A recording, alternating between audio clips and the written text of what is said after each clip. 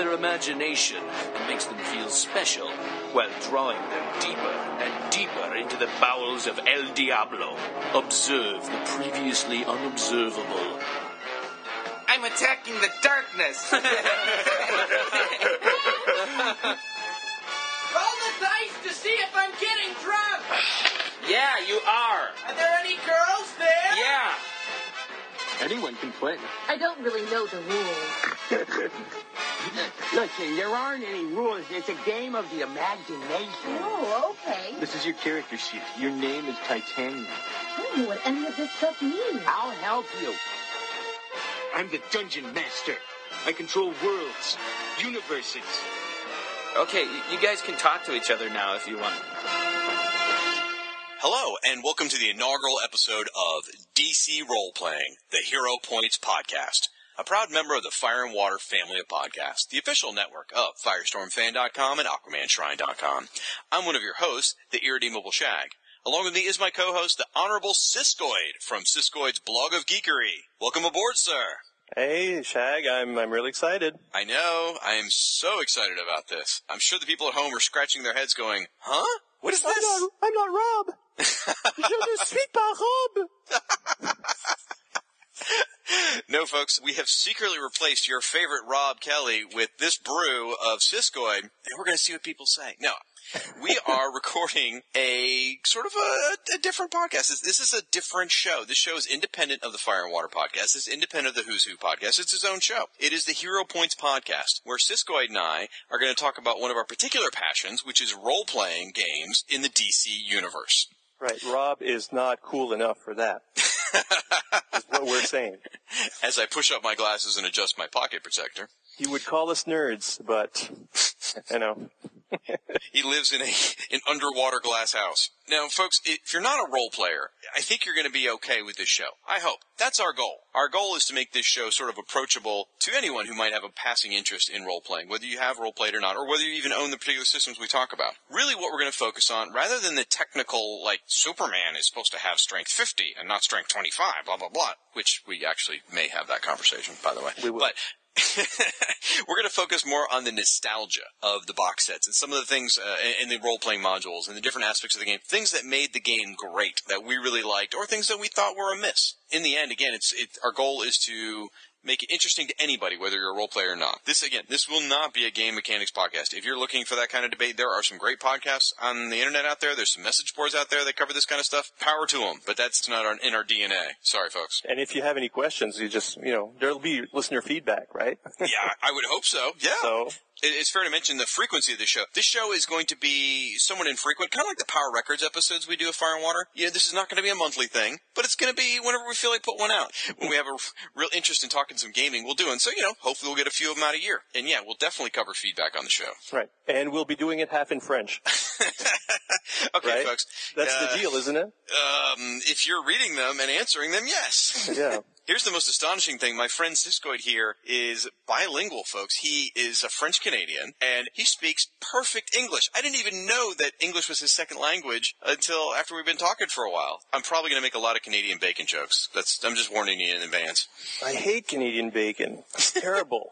I don't Call know it ham! Just call it ham, for God's sakes. What's wrong? What part of the pig is it? Ugh. There's only one kind of bacon. There you go. Yeah, fair enough. Bacon is meat candy. Anyway, by the way, if you want to get up on the social medias, please do so and use the hashtag #FW FW Podcast is, even though this is a different show, it is part of the Fire and Water family podcast, so that is the best way to get the word out there, folks. And if you want to send us an email, by the way, as we're going through this, please send that to firewaterpodcast@comcast.net. So feel free to drop us a line, and as Siskoid just blatantly lied to you, we'll respond in French. Right. Today, we are going to tackle the very first DC Comics-related role-playing item, which was a gorgeous blue, what we call the blue box. The blue box, the first edition box set that came out in 1985. Now, just to sort of set the stage for you, though, this wasn't the first superhero role-playing game to ever come out. There was a few before it. Actually, there were several before, but the ones that are probably best known are a game called Villains and Vigilantes, which came out in 1979, which hung around for a long, long time. I know Palladium picked it up. Is it still around? It is. They've re-released it recently. Wow. So I've got friends who play it. Yeah. All right. Champions, which came out in 1981, and back then, unless you had a slide ruler and were willing to play second by second, you really weren't going to get very far in a campaign. But now I think they have an online version of that one. Super World, which I'm not too terribly familiar with these next two. Super World and Golden Heroes. Those came out in 83 and 84, but they're pretty popular game systems.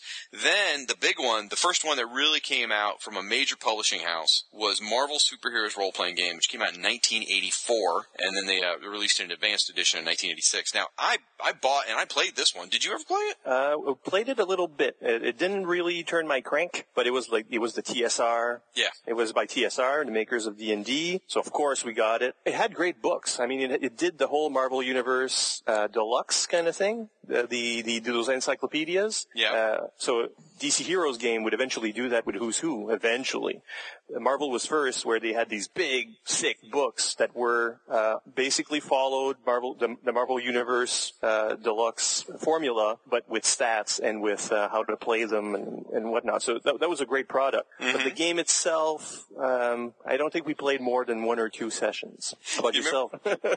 We used to remember how I don't mean to spend a lot of time on Marvel, but I just got to share this funny story. Remember how it had like ratings, like all the scores had adjectives, sort of like Marvel Comics. Feeble, average, right. Yeah. Exactly. Poor, good, excellent. We started making up our own. Like, there was we added spectacular, fantastic, web of. Things like that. So, anyway, but now we get to the important thing. Then, in 1985, came out from a little company called Mayfair Games, DC Heroes role-playing game. Now, I can't promise this, but I'm pretty sure it came out in September, and I'll go into more about that later. I couldn't find a definitive release date on it, which I'm real finicky about those things. Anyway, so 1985 saw the release of the blue box that we're going to be talking about today, first edition. It is fair to just jump forward a little bit in the future. There were a lot of other role-playing games, but just so you get an idea, in DC, after they released this box set, there was a second edition, which came out in 1989, again from Mayfair. There was a third edition by Mayfair that came out in 1993. Mayfair lost the license, and then another company called West End Games picked it up, and they released the DCU role-playing game in 1999, and they held the license for a number of years when they lost it, and then the adventures, if you will, were picked up again by DC Adventures by a company called Green Ronin, and which is also really sort of was a backdoor pilot for Mutants and Masterminds version 3. Those are game systems that we definitely at some point would like to talk about, but today the focus is first edition box set. Ta-da! Now, Siskoid, you mentioned you played Marvel a little bit. Why don't you tell us sort of like what's your role-playing pedigree, for lack of a better term? For some reason, I fell into it and became a game master right off the bat when I was a teenager. And if I've played more than a dozen games as a player, I'm probably exaggerating it. I mean, I've been a game master, and I'm always a game master, and I don't think I have any real fun when I'm not a game master, I suppose. I just heard the words control freak, I think. Is that what I just heard? It's quite possible. There's plenty of other evidence in my life. I came from a small town, so we didn't have any stores that had any role-playing products. I eventually heard about it from, older kids who had D&D, probably Dungeons and Dragons, but we didn't have any of those products. And when I was in 9th grade, we decided we wanted to play anyway. So I had a couple books that I'd bought when I went to larger towns, and I didn't even know what they were for. I had like a monster manual, and I had a deities and demigods, because I was interested in monsters and mythology. And there was all these stats, and I had no idea what they were for. I thought, is this some sort of computer game that I can't afford? I didn't know. I had that and Grimtooth traps. That's what I had. I read up on it. No internet at the time, of course. It was like the mid-'80s. I bought a book that was about role-playing games. I mean, that's how it started. Like how to role-play book? Yeah. What it was about and what people did. And okay. So I got some friends together that were interested. Somebody gave me these polyhedral dice. They were already, you can see the numbers on them. They were so old. Numbers were rubbed off, and that's all we had. And so we created our own game. It was homebrew. It was, looking back, it was terrible. I mean, it was unbalanced. Characters would grow in power immeasurably. And all it was like taking terms from the books that I had and, what we thought it might be. Okay. And we played like that for years. But eventually... So you just made up your own game? Yeah. You're an incredibly creative young man. Well, we had to, eh? So eventually there's a hobby store that opened in the area, and that had a lot more books. A lot more games, and it's like opened my eyes. And there's not just fantasy, there's not just Dungeons and Dragons, which we weren't really playing in any case. And I started buying stuff from other product lines, other genres. We started playing things that were we were still in a big fantasy campaign in our home brew or whatever it was. We tried Shadowrun, we tried Marvel Superheroes, we tried, for a while we were using Arcanum, which was like the ancestor of Talislanta. I don't know if you remember that one. No. It happened.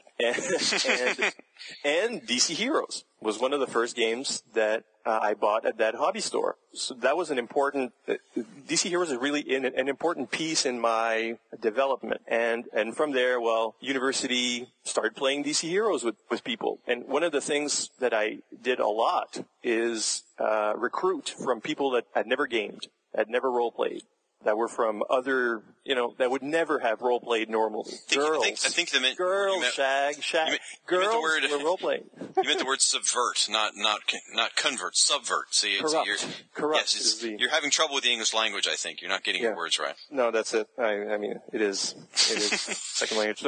You had girls, it's funny you mentioned that. Like one of my first groups had girls in the role-playing group too. Yeah, no, I mean, I'm not discriminating, obviously. It's just the typical gamer is not someone who has touched a girl.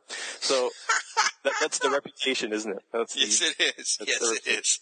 So in university, we played quite a lot of DC Heroes, and I thought, and we'll talk about it later, but obviously it was something that was easily applicable to people who didn't game. It wasn't Dungeons and Dragons. It wasn't so mathematical, and it's, I don't know the rules, and you don't need to know the rules to work superheroes in a sense, because, you can do anything almost. So that helped. And, so we played other games, Torg, Toon, Planescape, Star Trek. We tried a lot of stuff. I'd say my biggest games were Dream Park, which was a really obscure little game from, I remember that one. Yeah. Played that with dozens of people over several years with different groups. I ran that for a long while because we always were doing one shots. So people couldn't come to a game every week. It was easy to just pick up a game, and Dream Park was good for that. Played some GURPS, and then DC Heroes came up again. So I had another pretty intense group of DC Heroes for a while. This is in the 2000s, so it's not so far away. Then I fell back onto what I'm doing now, which is short series, like mini-series, where we'll play 8 sessions over a summer or over a certain period. Again, some GURPS, Savage Worlds is in there, Doctor Who, of course. Woohoo! 2 seasons down in our campaign. But then we'll alternate with another game.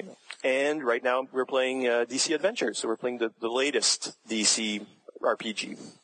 Yeah, I guess that's my pedigree. All right, awesome. Well, for me, I'll tell you right now, I would probably fall under the definition of a lapsed gamer, because I have not role-played actively in a group. It's probably been about 3 or 4 years, and I'll explain some of this in a little bit. So for me, I don't know if I qualify myself as a hardcore gamer. So in fact, if we've got any hardcore gamers listening, say, oh, these guys don't know what they're talking about, but you know what, we're the ones who got off our butts and made a podcast, so there we go, we win. So, again, a lapsed gamer, and I worked in a comic shop for a number of years, so I was exposed to we sold a lot of role-playing games, exposed to a whole bunch of role-playing games that I never actually got around to playing, but have a vague passing knowledge of. Like Dream Park's a perfect example of a game that I was aware of, even though I never played it, simply because it was in the store, I had to talk to people about it and everything like that. My first game, like just about everybody else's, was, at least it grew up in the 80s, was Dungeons & Dragons. Didn't play for long, went over to a kid's house one night, and we were hanging out, and that's what he wanted to do, so we made characters, and I made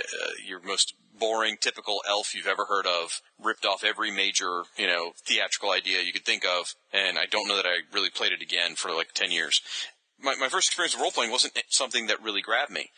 But the first thing that really did get my attention was that Marvel Superheroes role-playing game. We played that. We got into it. I remember the first module had Dr. Octopus and a giant robot, and we did that. And there's something about, like you said, superhero role-playing game. I guess because it's sort of set in the quote-unquote real world, so it's more of an understandable setting. You don't have to sit there and go, well, I don't know what the difference between an orc and a goblin is. And quite frankly, I still don't. But in a superhero role-playing game, I know what a skyscraper is. I know what a car is. I know what a plane is. It's sort of based in the real world, so you can sort of glom onto it pretty easily. And everyone's seen superhero movies or cartoons. You kind of get an idea. So Marvel was my real entry point. My your first taste is free kid kind of thing. And then I got the DC role-playing game, and that was really when it all clicked for me. This first version, I didn't play the first version a lot. It really was more so with the second edition that it really clicked for me. But by this point, I was in. So just to go through these real quickly, because I don't want to spend too much time on it, I ran campaigns in the first edition, second edition, and third edition. I ran campaigns in the West End Games DC role-playing game. In fact, that's probably my longest experience. I role-played with one group for about 9 years, solid, playing the DCU role-playing game from West End Games, and eventually switched over to using Mutants and Masterminds, but it was one group for that long. And I still hang out with those guys. We've just all given up on role-playing.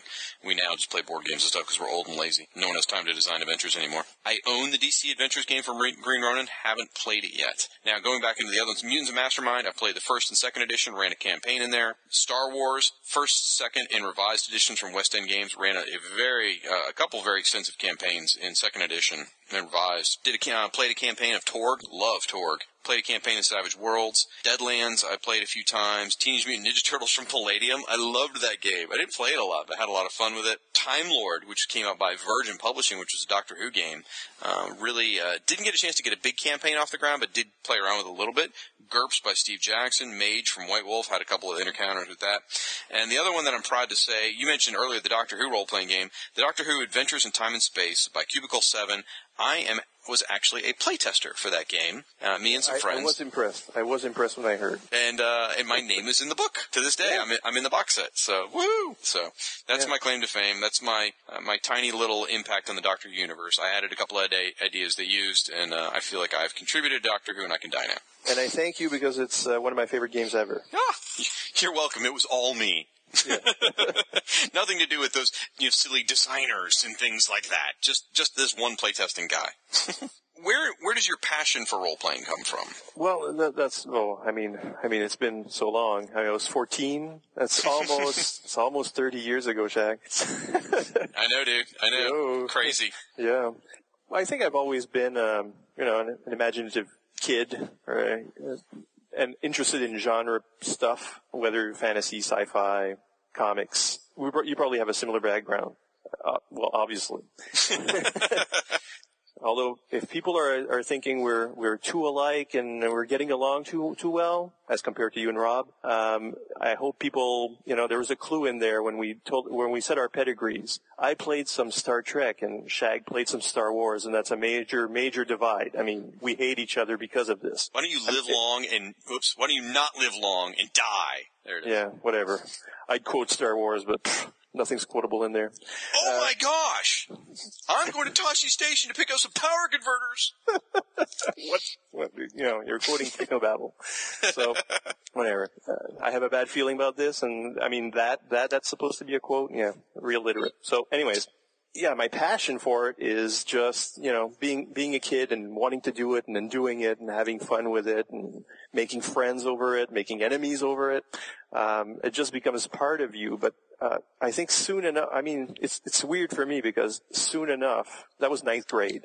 By 10th grade, I was joining an improv league at school. And that's something that I worked on. I'm still working with improv groups today. I mean, it's probably my core identity is improv player. Wow. Improv referee, improv coach, improv teacher. That's what I do. It's how I feel. It's where my values come from. That's who I am. No, it is. Well, wait a minute. Who you are is just making stuff up and changing who you are at any given moment?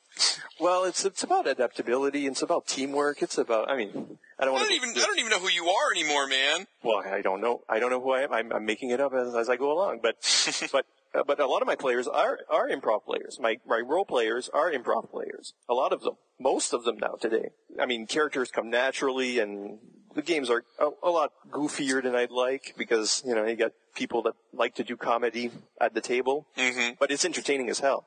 So that's the whole point of it. Yeah. So the passion's all mixed up in that. It's about creating characters, and as game master, you get to create more characters than than the players do, obviously. So it's all part of creating stories. Creating stories. That's where the passion comes from. Mm-hmm. Isn't For it? me, yes, it's the creating the story. Well, that's kind of the control freak answer. I enjoy being part of the story, not just creating it and controlling it and demanding people's destiny go a certain way. Jeez, I tell you. I'm just goofing around. For me, it's I don't know that I can put my finger on what guides my passion, but I can sort of point out like how I got there. It happened to me at an even more formative age than you. I was 12 years old when I started role playing, and that was again the Dungeons & Dragons and Marvel set.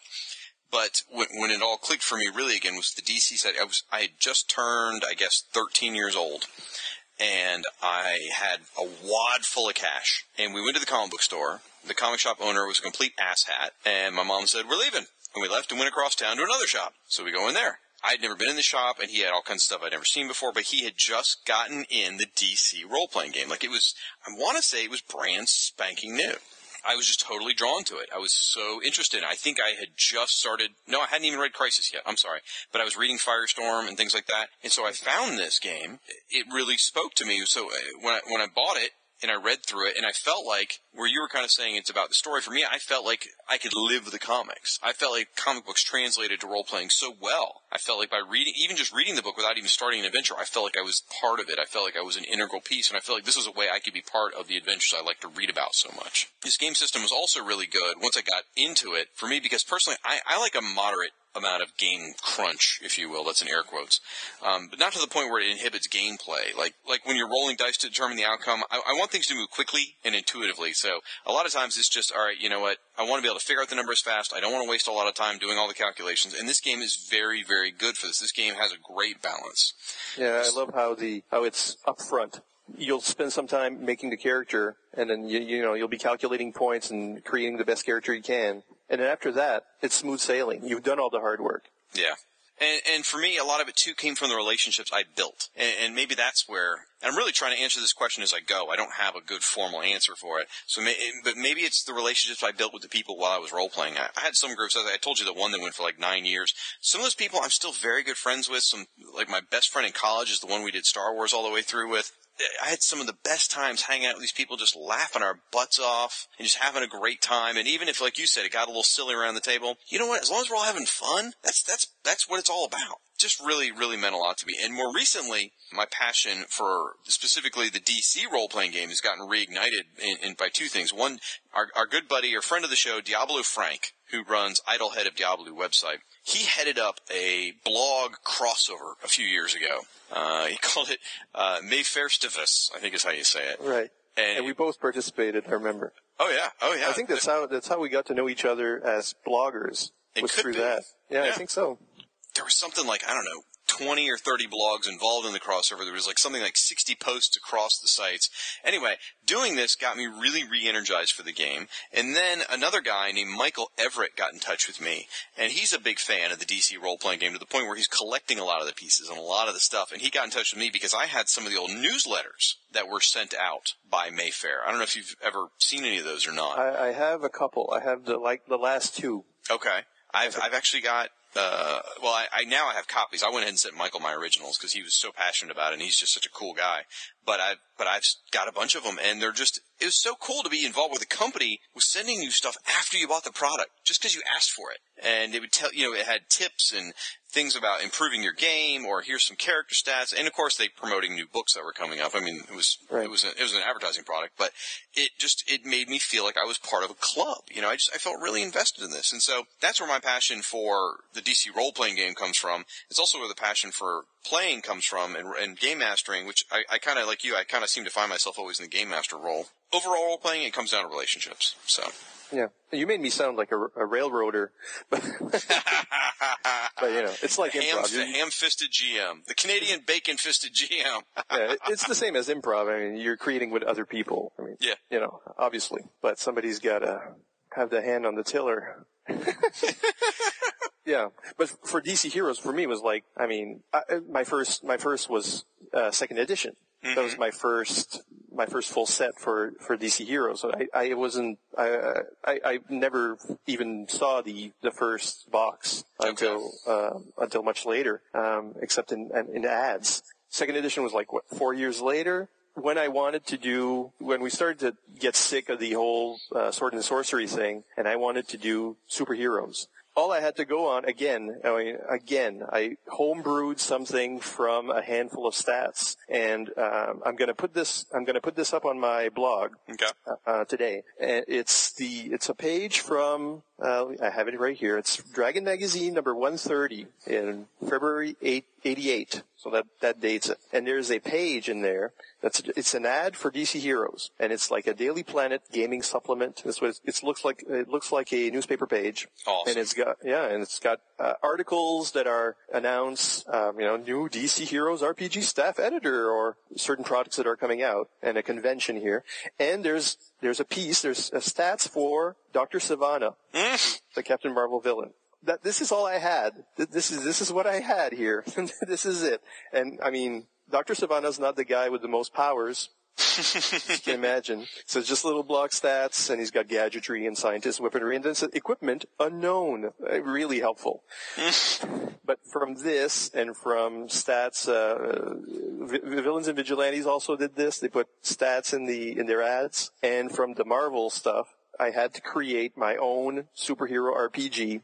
I still have the character sheets somewhere, so I just haven't been able to find them. So they're waiting somewhere in the box to be found. And then that's how we started playing superheroes, and it was terrible. I mean, it was just terrible. We didn't have the rules for it. You can't play superheroes the same way you'd play Dungeons and Dragons. It just doesn't work.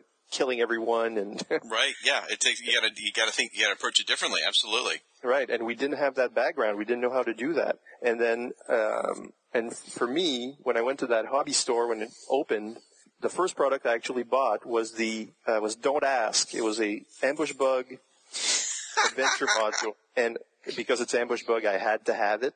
Right. I was an Ambush Bug completist at the time. Still am, I guess. And that, I mean, we'll probably talk about that adventure somewhere down the line in another podcast because it's insane. It's exactly like the Keith Giffen comics. I mean, it's berserk. But it opened up a whole lot of, this is how superhero adventures would work, how interrogation works, how investigation works, even though it's silly and stupid because of Ambush Bug. It's not a dungeon crawl. It's not dungeon-based. So how do you, my young mind had to find out how do you do adventures that aren't going down into a map and, grinding room after room. How does that work in a scenario? And that opened up a lot of doors in my head, as to how to role play differently and with different genres. And that's what really fueled my fire. And the stuff I had with Marvel Adventures, which I had before this, didn't have those elements. I didn't have an adventure. And I didn't think the books really told me how to create those adventures. Mm-hmm. So really, Ambush Bug was my gateway drug to this game. That's so funny. Yeah. You mentioned the different genres of playing. I'll tell you, I still have a problem with that to this day because so much of my role-playing background is in superhero role-playing and Star Wars role-playing. It's either punch or shoot. Kind of is what's, of course there's a lot of subplotting and stuff like that, but when I get to playing like a game like Doctor Who or something like that, it's really hard for me because I want to attack, and it's not the way to go about it. So right. I sometimes struggle running those or playing those, so. Just give one more quick piece about this. Now, for the first edition, when it came out, and I had it, and I played with a buddy of mine named Ravenface quite a bit. And for the most part, I was so young when I got the first edition. At that point, 85, 13 years old. I was a silly middle school kid, so I didn't take it seriously. I mean, we played, and we had a small campaign, and I'll talk a little bit about some of it later. Not too much, because I don't want to, by the way, this is not going to be one of those podcasts where we talk about our characters for hours and hours and hours, because having worked in a gaming store, we had a catchphrase, which was, no, I don't want to hear about your character. Because there's nothing more boring than listening to someone else talk about their character for 30 minutes and you really, frankly, don't care. But it's the same as listening to people tell you about their dreams. It's exactly right. It's the same. It's like, are you done? Can we move on? Okay, thanks. Yes, it was surreal. Move on. Yeah. to be fair, when I played the first edition, most of my adventures were pretty juvenile. They were real basic. They were, I had an idea and I put my friend through it and that was it and we were done. We rolled some dice, whatever. It wasn't until the second edition game that I really took it seriously. And I don't want to spend a lot of time talking about that because I would save that for whenever we cover the second edition game. My first edition, my love and passion for it comes mostly from the game itself rather than necessarily all the adventures I had playing first edition, if that makes sense. It does to me. Okay. I never did play Don't Ask. Oh, really? Never done it? Okay. No, not yet. Okay. Well, you know what? These nice folks at home have sat here quietly for almost 30 minutes while we waxed on about us. Let's talk about the game system, which is what we promised we'd talk about. Now that we've established our cred. Exactly. Yeah, so, or lack thereof for me. Folks, we are talking about first edition DC Heroes role-playing game, specifically the first edition blue box. I will read you the back. I'm not going to read you all the bullets, but the tagline was, "Here's all you need to be part of the legend." That was really kind of the way they pushed it. They wanted people to think this was, be part of the legend was kind of their bit. Now, not necessarily in here, but in some of the advertisements, they even played upon the superpowers, branding. They would use superpowers branding in some of the stuff. Even though you don't see it here in the game itself, it was an integral part of the promotions. Now, when you open up the blue box, here are the things you would find inside. There was this cute little flimsy paper item that was about 16 pages. We called Read This First. If you've ever bought a role-playing box set, there's always a Read This First thing, which kind of tells you if this is the first time you've ever role-played, this is what role-playing is all about. It's a handy little piece, and it's nice, and it gives you a breakdown of the rules and the mechanics. So it was a pretty decent little introduction to role-playing. I reread it in anticipation of the show, and I learned how to role-play for the first time. Came with a module called Titan Nevermore. Teen Titans module. Also, inside was a group adventure you could run and a solitaire adventure. And we're going to talk about all these pieces a little more as we go, but I'm just giving you what happens when you open the box. Came with a player's manual, which had a really nice Batman cover, which is that probably a Jose Luis Garcia Lopez, praise be his name, you think? That's what it looks like. He's got a lot of pieces in this product, yeah. And we'll talk about that throughout the show, but man, some of the art in this is just absolutely gorgeous. They used a lot of great DC stock art. They used a lot of different pieces from the series, and it's nice. Player's manual, you get the Game Master manual, which is the largest book in the set. Lots of great information there. The Powers and Skills book. You get a Game Master screen, and then you get these great little character cards. You got 30 of these things. They're about 4 inches by 3 inches. And it's a little handheld card. It's got the character on the front with some of their stats, and on the back it's got more details. But there's, 30 of them. You got, Superman, Batman, Wonder Woman, you got Firestorm, you got Aquaman, you got Darkseid, you got all these great cards, beautiful art. Gave you something tangible to hold on to. You could hold your character while you were playing. It was neat. You came with 39 little stand-up character counters, which again, little tiny cardboard characters. They're the same imagery that were on the 30 cards that you got. And they came with these little plastic stands that could sit up. You could move them around, set up, so you had a sort of a 3D visual while you were playing. Came with the stands that came with it, and then 2 10-sided dice. So you got all that inside the box. Yeah, I wonder how much this sucker retailed for back then. I thought I had that here. Maybe I didn't. But yeah, $17 American, which is what, $97 Canadian or something. At the time, it might have been like 25. Right now, our dollars are pretty even, but back then you had to pay more. But even the adventure modules, like $10. The source books were $20 or so, $15 to $20. So up through the 80s and 90s. So today, role-playing games are a lot pricier. Yeah. So. Like today, I usually buy them in PDF form on drive-through or whatever. Screw the hard copy because it's like $60 or. Yeah. So, yeah. It just takes up shelf space anyway. It does. And I've already got a lot of, you used to sell them. I used to buy them a lot.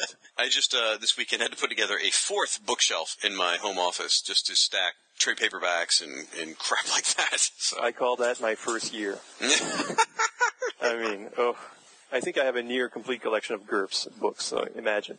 That's a sickness, brother. That is a sickness. I know. I've slowed down. This box here, to come back to it, it's real pretty. We won't talk about second edition too much, even though, it's really almost more familiar, certainly for me. And I think second edition improved on everything except the art. The art in the first edition box is beautiful. It's the art and design all of it is better than what they came up with in the second time around. Well, let's touch on that a little bit. I know it's in our notes later, whatever. Let's do it. I mean, the cover is absolutely breathtaking. It is a George Perez original piece he did just for the cover, drawn by George, inked by Dick Giordano, I think, right? I think so. Let me check the little. Names around here somewhere. I don't remember. Yes. Yeah. It is Giordano. Yep. And the coloring it actually looks like it was painted. It does. It's like a watercolor. It's really nice. It's great. It's really great. And Perez was this came out during Crisis. Yep. So, he was at the top of his game, really. Just to give you some understanding, this came out, by my understanding, again, I have my reasons for suspecting, so I think this came out right around issue 10 of Crisis. So, yeah, Crisis is in full effect, as you said, the watercoloring, the images of, we would assume to be New York City or Metropolis, and you're up amongst the skyscrapers, and there's a huge about-to-be battle between villains and heroes. Superman, Wonder Woman, and Batman are all very prominent in the foreground, and then you've got also in slightly behind them, but still showcased quite well. You've got John Stewart, Green Lantern, you got Starfire, you got Cyborg, Nightwing. Unfortunately, Jericho, someone just needs to push him off the top of the mountain or the building. There's a big dove in frame, so obviously the cover was directed by John Woo. And then there we are. There we were blind. There's a billboard in the city that says Perez Giordano Star. I guess Star colored it, probably. Yeah, probably. You've got Deathstroke in there. You've got Brainiac's ship. Sinestro, the Joker with his giant mallet isn't that the same mallet he used for the Superpowers action figure, I think? Could be. Brother Blood. And you've got Catwoman, the Catwoman is the only piece that sort of like confuses me. She's hanging off the side of a building, and she could really fall really easy. In fact, it looks like she's already leaping out of the window. Yeah, that's pretty dangerous. Yeah. I don't know if she's attacking Batman's back. Is she a villain or a hero here? So it's hard to say. Good point. I think she was pretty much straight up a villain at this point, but great art right on the cover, and then inside, as we mentioned, tons of Jose Luis Garcia Lopez, praise be his name, artwork throughout the book. Now they have other artists in there too, but pretty much almost any stock piece he ever did is in this book. Yep, it's him and a lot of Perez as well, especially for the Titans. Yeah, and a few others, of course. Can be a mixed bag at times, but most of them, praise be his name, for sure.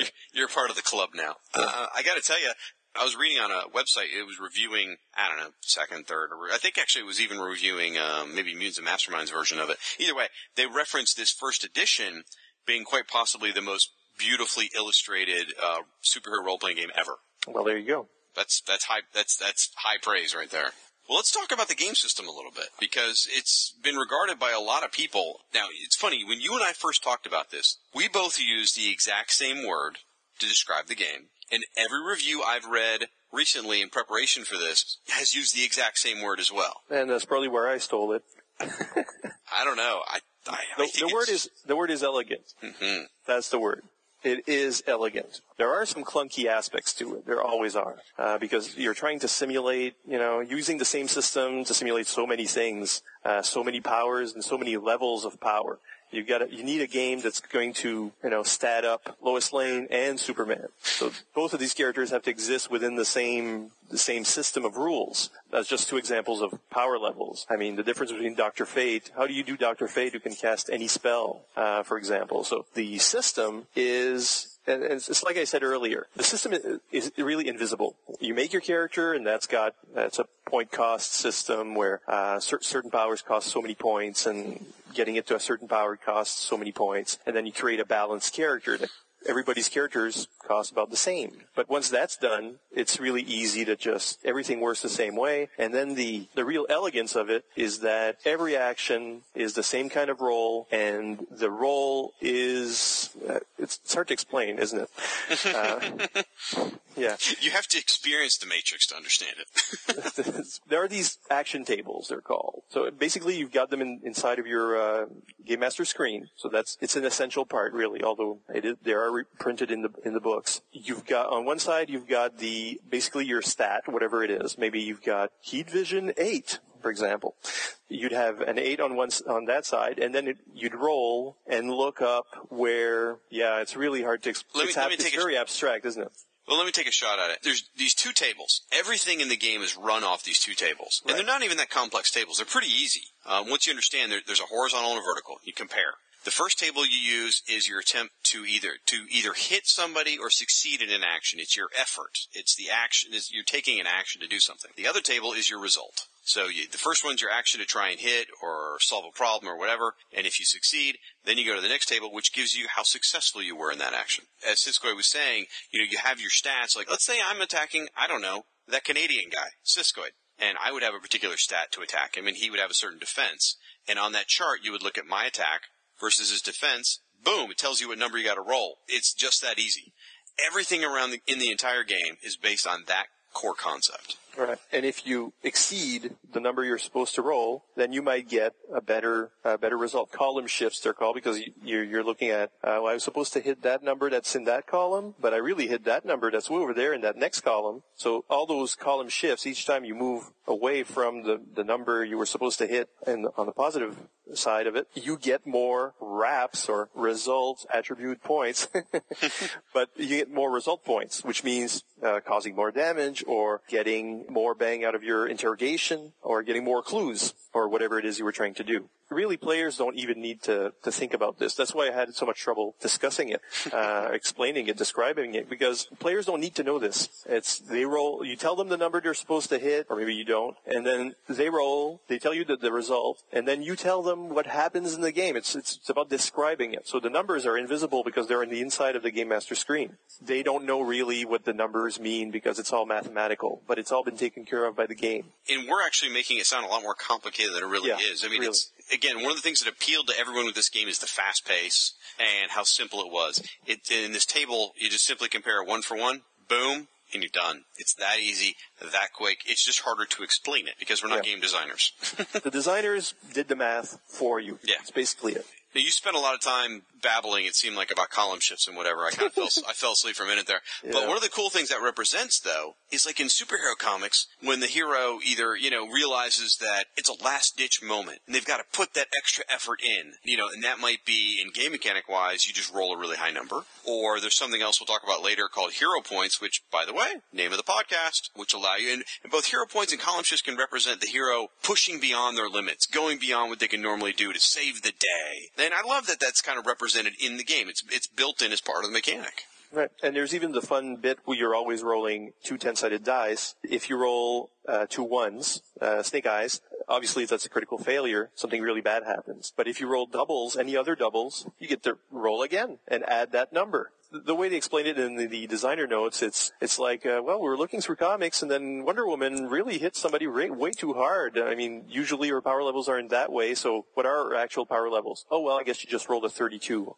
That's what they say. So comics are fluid in that sense, and so is the game. I loved the critical failures. We always had fun with that. Like, a good example of a critical failure type situation is, in one case, we had a character who could turn invisible. He was at a place where an office was being remodeled, and he rolled critical failure on his action, and what he ended up doing was bumping a ladder and a bucket of paint tipped over on him. The invisible character got covered in paint, so everyone could see where he was. Yeah. That's the kind of stuff that would happen in a critical failure. It's not like you would die or something, but something very uncomfortable or unfortunate would happen to the character that would sort of inhibit their actions. Well, the best part of being a game master is really, torturing the players. I was going to say screwing them over, but same thing. Yeah, 'cause I don't like to kill characters off. Right. But I like to screw with them badly. Yeah. Absolutely. And my players love it. My passion was always screwing with their back history. And we'll talk about subplots later, but like that was always where I got my most passion from, was like taking just some one throwaway sentence in the origin they wrote for themselves and goodness gracious, create a whole subplot or adventure around it. So. And then the characters are built, we're still talking about essentials of the system. The way the characters have powers and skills, obviously, but they also have, basic attributes. They've got 3 physical ones, 3 mental ones, and then the clunky one for me was the 3 mystical stats. Mm-hmm. So they've got, on the physical, they've got the dexterity, which is how they hit or how they dodge, and then their strength, which is the power of their hitting, and body, which is their resistance. stat. So that's their hit points, if you will. And then there's, for mental, it's intelligence, willpower, and mind. It's the same structure. And then you had what they call the mystical stats, influence, aura, and spirit. That's one of the things that I found clunky about the system, one of the few things. Because it's, for Batman, it's easy. It means he uses his influence to intimidate or interrogate people. It's the interaction stat. It's applying, personality, if you will. But it's also the mystical stats. Like, the magic users all have strong stats there, and spells affect the spirit. It was always like, well, which is it? Well, magic is almost impossible to roleplay in any game. I mean, now, as I say that, somebody's listening going, no, I ran a campaign, and I'm sure people can do it. But magic is always hard to make work in a role-playing game full of superheroes. They did the best they could with it, and it gets better in later editions. It was kind of those stats whenever you built your character, it's the ones you didn't put many points into. The dump stat. It's kind of, it's like, oh, well, I'll go cheap on that so I can be stronger. So those are the essentials, really. Well, and then there's, stop! Yeah, no. Did I stop? Did I forget something? Like the core concept of the game, the whole attribute point thing. Oh, that's right. APs. Yeah. Attribute points. Yeah, that's right. That's the very, very basic block of the game, is that everything is measured in APs, attribute points. Everything. So that distance is in APs. Speed is in APs. Time is in APs. Explosions the megatonnage is in APs. Weight is in APs, and the powers are in APs, skills APs, everything is APs, except wealth in the first edition, but money turned into APs. And the AP chart, if you will, if you had, let's use money. If $1 is 1 AP, which is it isn't, but then $2 is 2 APs, and then every time after that it's exponential, so every AP is double the one before. And that's how you could model Superman's strength. So Superman can't possibly if Lois Lane has 2 AP in strength, so she can lift 50 pounds, right? Mm-hmm. Then Superman would have, if every increment was 25 pounds, Superman would have 1 billion, strength 1 billion, right, kind of thing. So instead, Superman has strength, in this edition, strength 50, which means he can lift 1 million times what Lois Lane can, but his stat is still a small number. So everything it's manageable. Yeah. Yeah. So everything is measured in APs, and again, that's a nice mathematical trick. It's easy to calculate how fast Flash is going and how quickly he'll get somewhere, because you can just instead of doing the actual physics problem, you can just do a little thing with the APs, and it'll give you exactly how much time a trip will take, for example. Well, and the beauty of having everything measured in APs is it brings you right back to those 2 tables again, because everything gets solved on there, whether it's an attack or if you're up against a clock and you got to figure out how quickly you can do something or whatever. Everything's measured in APs, so everything comes back to that table. Works really nicely. Again, it goes back to that elegance. It really works smoothly. Yeah, and at the same time, they're emulating comics. So they found the system works very nicely, and it could work with probably other games, although not many games have people with strength, moon-pushing strength. But like in pre-crisis anyway. They've also put little things in there that are just a little more like the comics. Just, how that happened in the comics. How does it relate to the game? And they're really thinking about, when you read the designer notes at the end of the books, you see that the designers were really thinking about that, having debates about that, and changing rules based on that, based on, this isn't enough. This isn't like a comic enough. It needs to be more like the comics. In the comics, this happens. How do we make that happen in the game? And that's what makes it so magical. One of my favorite designer notes is, since we're tangentially talking about that, was Robert Greenberger played a role in helping design this game, and he's really integral in a lot of DC Comics stuff and Who's Who and all that. He, in a group of people, they had originally decided at one point that the term, in Dungeons and Dragons, there's the Dungeon Master. In DC Heroes, you've got the Game Master. Well, what the term was originally going to be was Game Monitor. Oh. And that was a nod towards Crisis on Infinite Earths. Well, it turned out during a bunch of playtesting, people kept getting confused because the Monitor was such a character in Crisis, they thought the Game Monitor was actually in the game playing a character called the Monitor, and it got a lot of people confused. So at the last minute, they ditched it. But I would have loved if they'd kept that, if the Game Master had been called the Game Monitor. That would have been neat. Yeah, that would have been cute. But Game Master is so generic. I mean, every game has a Game Master almost. Exactly. Now, it's interesting with the exponential system rather than arithmetical. That's not right. That's not right at all. And even I speak English. I don't know. Instead of a normal numbers meaning exactly what they mean. Right, instead of a geometric progression.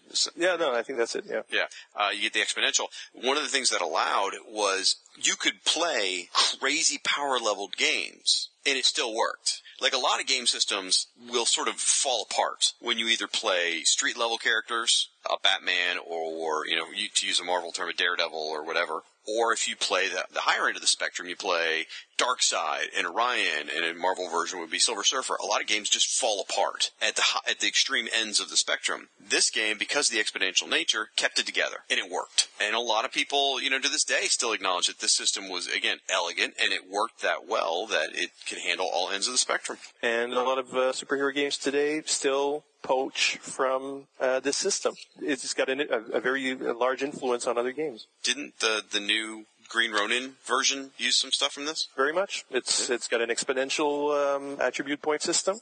Yep. And yep. So it's got a lot of those basic blocks, even though it's working with a D20 system. And they acknowledge it in the book. It's not a theft. Well, I mean, it's theft, but it's a tribute. I think Mayfair Games might call it a theft, but yeah.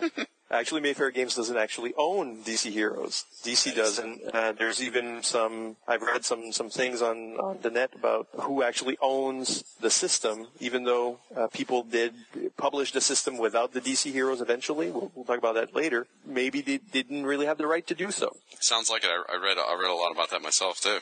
So that's the system essentially the system, and it did win some awards, didn't it? Yes, it did. Won the Origins Award in 1985 for Best Role-Playing Rules, and then in 1986 won the Origin Gamers Choice Awards for Best Role-Playing Game. That's really impressive that not only did they see it from a design point of view, the fans also thought it was that good. It just goes to tell you what a great game this was. One of the things that I think is worth talking about here, while we're talking about the essentials of the game too, was the character creation. I mean, you talked a little bit about how paying for different characters and how much they cost, but one of the things I loved about this game system was they had a very extensive section dedicated to character flaws, like your limitations, your vulnerabilities, your fears, your irrational attractions. Because if you look at your classic DC characters, many of them have a vulnerability. Right. Superman. The color yellow or kryptonite. Color yellow, exactly. Or wood. Or Professor Stein. Hey! Whoa! Oh, I'm sorry. I should have said Dorian Day. Is that what I should have said? Oh, good. Well done. Well played, sir. You really saved yourself there. Or being able to, I don't know, not go an hour without a glass of water, Yeah. Not even here to defend himself. Look at that. Mm. But the character flaws were really interesting, and this is something that, as a player, everyone loved this. Everyone jumped on these because you got more points for taking them, too. Like, it was beneficial to take limitations and vulnerabilities and fears and irrational attractions. And so you came up with the craziest stuff. Irrational attraction was always like the one my players defaulted to. They try and come up with the most ridiculous irrational attraction. And, I'd always be like, look, guys, you can't have an irrational attraction to underwater basket weaving. It's not playable. It doesn't work in the game. And so you had to balance it and make sure it was something that would actually possibly come up in the game. It was a really neat piece of the game system. For me, it was irrational fears. People scared of water and wouldn't take a bath. Oh, God. Oh, jeez. Yeah, no. That player knows who he is. So. Oh. Somebody at home just went, "Aw." Oh, of course, I'm going to send them the link to the podcast. Right. If I'm going to trash them on the air, I mean.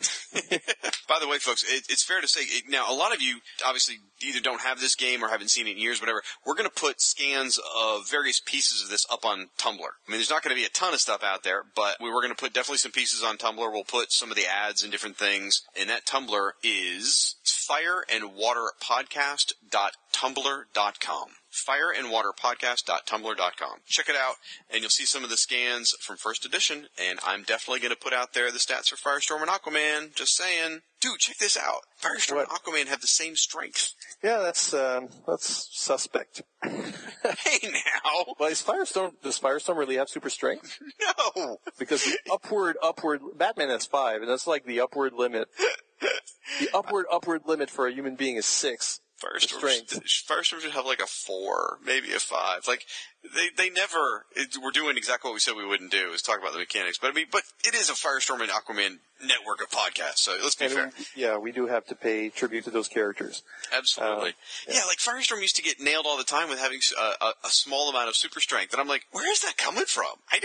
Maybe a tiny bit? Like you said, if 6 is the human peak, maybe he's got a 6. Maybe, Because he's 2 guys. Right, double it, whatever. There's no way he's got an 8. If he's arm wrestling Aquaman, and they've both got strength 8, obviously it's all on the roll. I'd give you a bonus. You're playing Firestorm.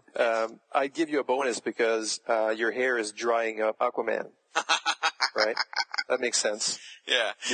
Your fiery hair is drying Aquaman. And there's no glass of water on the table. So Aquaman goes to his powers of animal control, speak with animals, and summon animals, and figures out none of those powers are of any use to him. Right. Well, he can tell the animals how he lost. We're being brutal.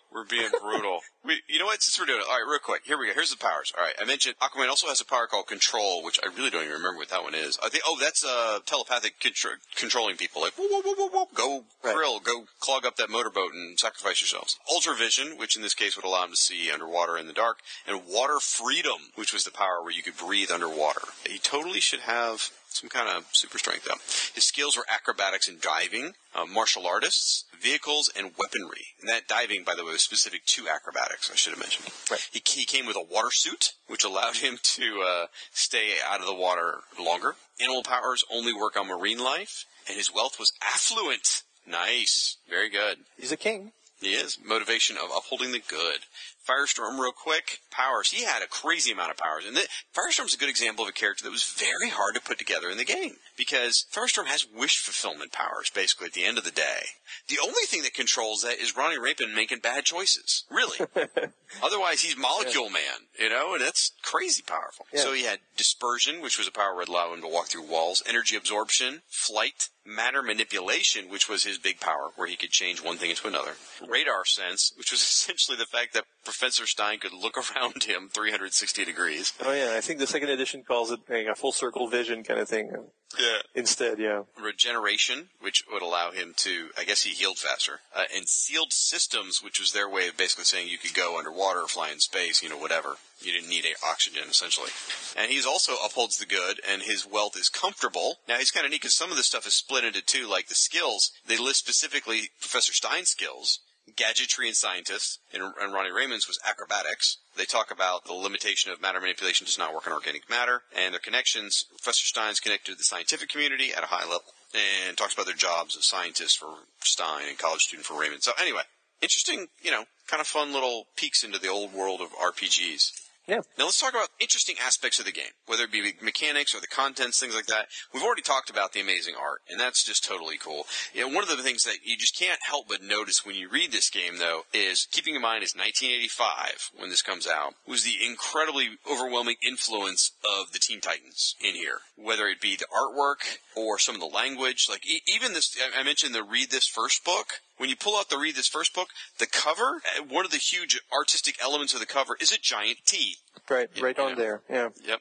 A lot of the paragraphs say, imagine you're playing Nightwing, or imagine you're playing Raven, or imagine you're playing Starfire. It comes with a Teen Titans module. So. Yeah, and even the solo adventure, which you're just following, jumping from paragraph to paragraph, is also a Titans game, so it's all Titans. But it makes sense because they're who you're supposed to play. I don't mean specifically, because a lot of people, I don't know many people that played with DC characters. Everybody wants to make their own. I imagine. Well, I've always wondered that. As I totally agree. Like, every once in a while, I'd come across someone that wanted to play the characters, but they didn't really want to play the characters. They wanted to play the power sets. Right. A character like that. Exactly. I had a guy who designed a Green Lantern kind of character at one point. He didn't really want to play Hal Jordan. He just wanted to be a Green Lantern, and have that cool power. So, I agree. You don't typically play the pre-built characters, but I see where you continue with what you're saying about Teen Titans. Yeah, you're supposed to be playing the Teen Titans or a similar team of similarly power level. The Titans can't have their own solo series. they're built to work together. So they've got, very specific power sets. They're specialists. There's somebody who, somebody's got strengths, and somebody fires blasts, and somebody's got, the technical, and somebody's got the magical, and then Jericho, whatever. So they've got, You gotta have somebody with mental powers. yeah, mental powers, yeah. There's a shapeshifter, So they've got, each one has his own thing and brings something to the team. And they're, in the game, they're mid-level characters as far as power levels go. They're not street heroes like, say, the Watchmen. Very gritty and low-powered. And they're not Justice League level, Supermans and Firestorms and Wonder Woman, who have, in the game, those characters, the Justice League characters, are built on many more points. And street characters would be built on fewer points. But the Titans are what they suggest you do. We suggest you spend so many points to create your characters, your starting characters. And in a game like this, it's not like Dungeons & Dragons where you start at first level and end up wherever it is, 20th level or upwards, and grow in ability. Superheroes don't grow in ability except when they have a subplot that changes their power set. They're usually pretty much on the same power level all through their careers. The Titans are like these starting characters because they're young teens, possibly teens. So they're like young characters starting out, and you're a player with a character that's just starting out. I think you're supposed to play the Teen Titans. Whatever you call them and whatever characters you actually build, they're going to be a team of specialists, their own little abilities. They're going to be above that power level, which are easy to handle for new players because you don't have too much. I think it's hard to play Firestorm or Superman because they've got so many different abilities and complex powers. Mm-hmm. But Titans are easy to play. Well, part of it, too, is just the appeal. I mean, Titans, as we mentioned earlier, was I think it was the hottest book DC had going at the time. Yeah, oh, for sure. If you look at role-playing games, we're clearly targeting 14-year-old boys. I mean, that's who they expected to be picking these things up. Congratulations, by the way, you did that. By targeting the Teen Titans, they thought, okay, we've got the top-selling comic for teens. The players are teens. Let's try and make this a teen-centric thing to, sort of appeal to them. And if you looked over at Marvel, the most popular characters were X-Men, which, again, were older teens or in their early 20s. And again, right on the box. What's that? The Marvel Superheroes RPG. Yeah. It's got X-Men on the top. Oh, yeah. And it's designed for use to appeal to teenage players. And so, yeah, absolutely it was designed for the Teen Titans. And then they proceeded to make a lot of adventure modules it's for your own heroes, but it says for Teen Titans. So the teams, you were buying adventures to stimulate or actually play them outright. And you'd have the Teen Titans or Outsiders. I don't know who wants to play the Outsiders, frankly, that's your own heroes right there, or Infinity Inc. But they're all the same kind of, teams with mid-level power, and then you'd fit your own characters in there. God forbid you'd play Halo, so you'd put your own character. But it's so the game is built where yes, you could play Justice League, yes, you could play Sergeant Rock. But you're more likely to play Titan-like characters. So possibly they made the game to reflect that. I just don't know what came first, the chicken or the egg. Was Titans popular, so they made the game to be Titan-like? Or did the game work best at that mid-level, and then they said, well, perfect, the Teen Titans are exactly the kinds of characters we want people to make. Could be a bit of both. We would have to ask Greg Gordon himself. Yeah. Game designer and project coordinator Greg Gordon, who had also worked on, some of this is before and after, but also well known for working on Star Wars, Torg, James Bond, 007, Earth Dawn, D&D. Nowadays he's working on mobile games, and he helped, or at least played an integral role in probably my favorite module from DC Heroes, Project Prometheus. Which I played last week. What'd you think? Well, I heavily adapted it. Yeah, you should. You should definitely. I had to. But no, actually, it's a fun adventure. There's some politics in it. We played that up a lot. I thought the whole diplomacy aspect of the game had Greek myths in it. It's a fun introductory adventure. I just never played it before because it was one I found on eBay much later. For some reason, whenever I would start a new group, I would use that at some point and adapt it. I guess because of just my fascination with Greek myths. I don't know.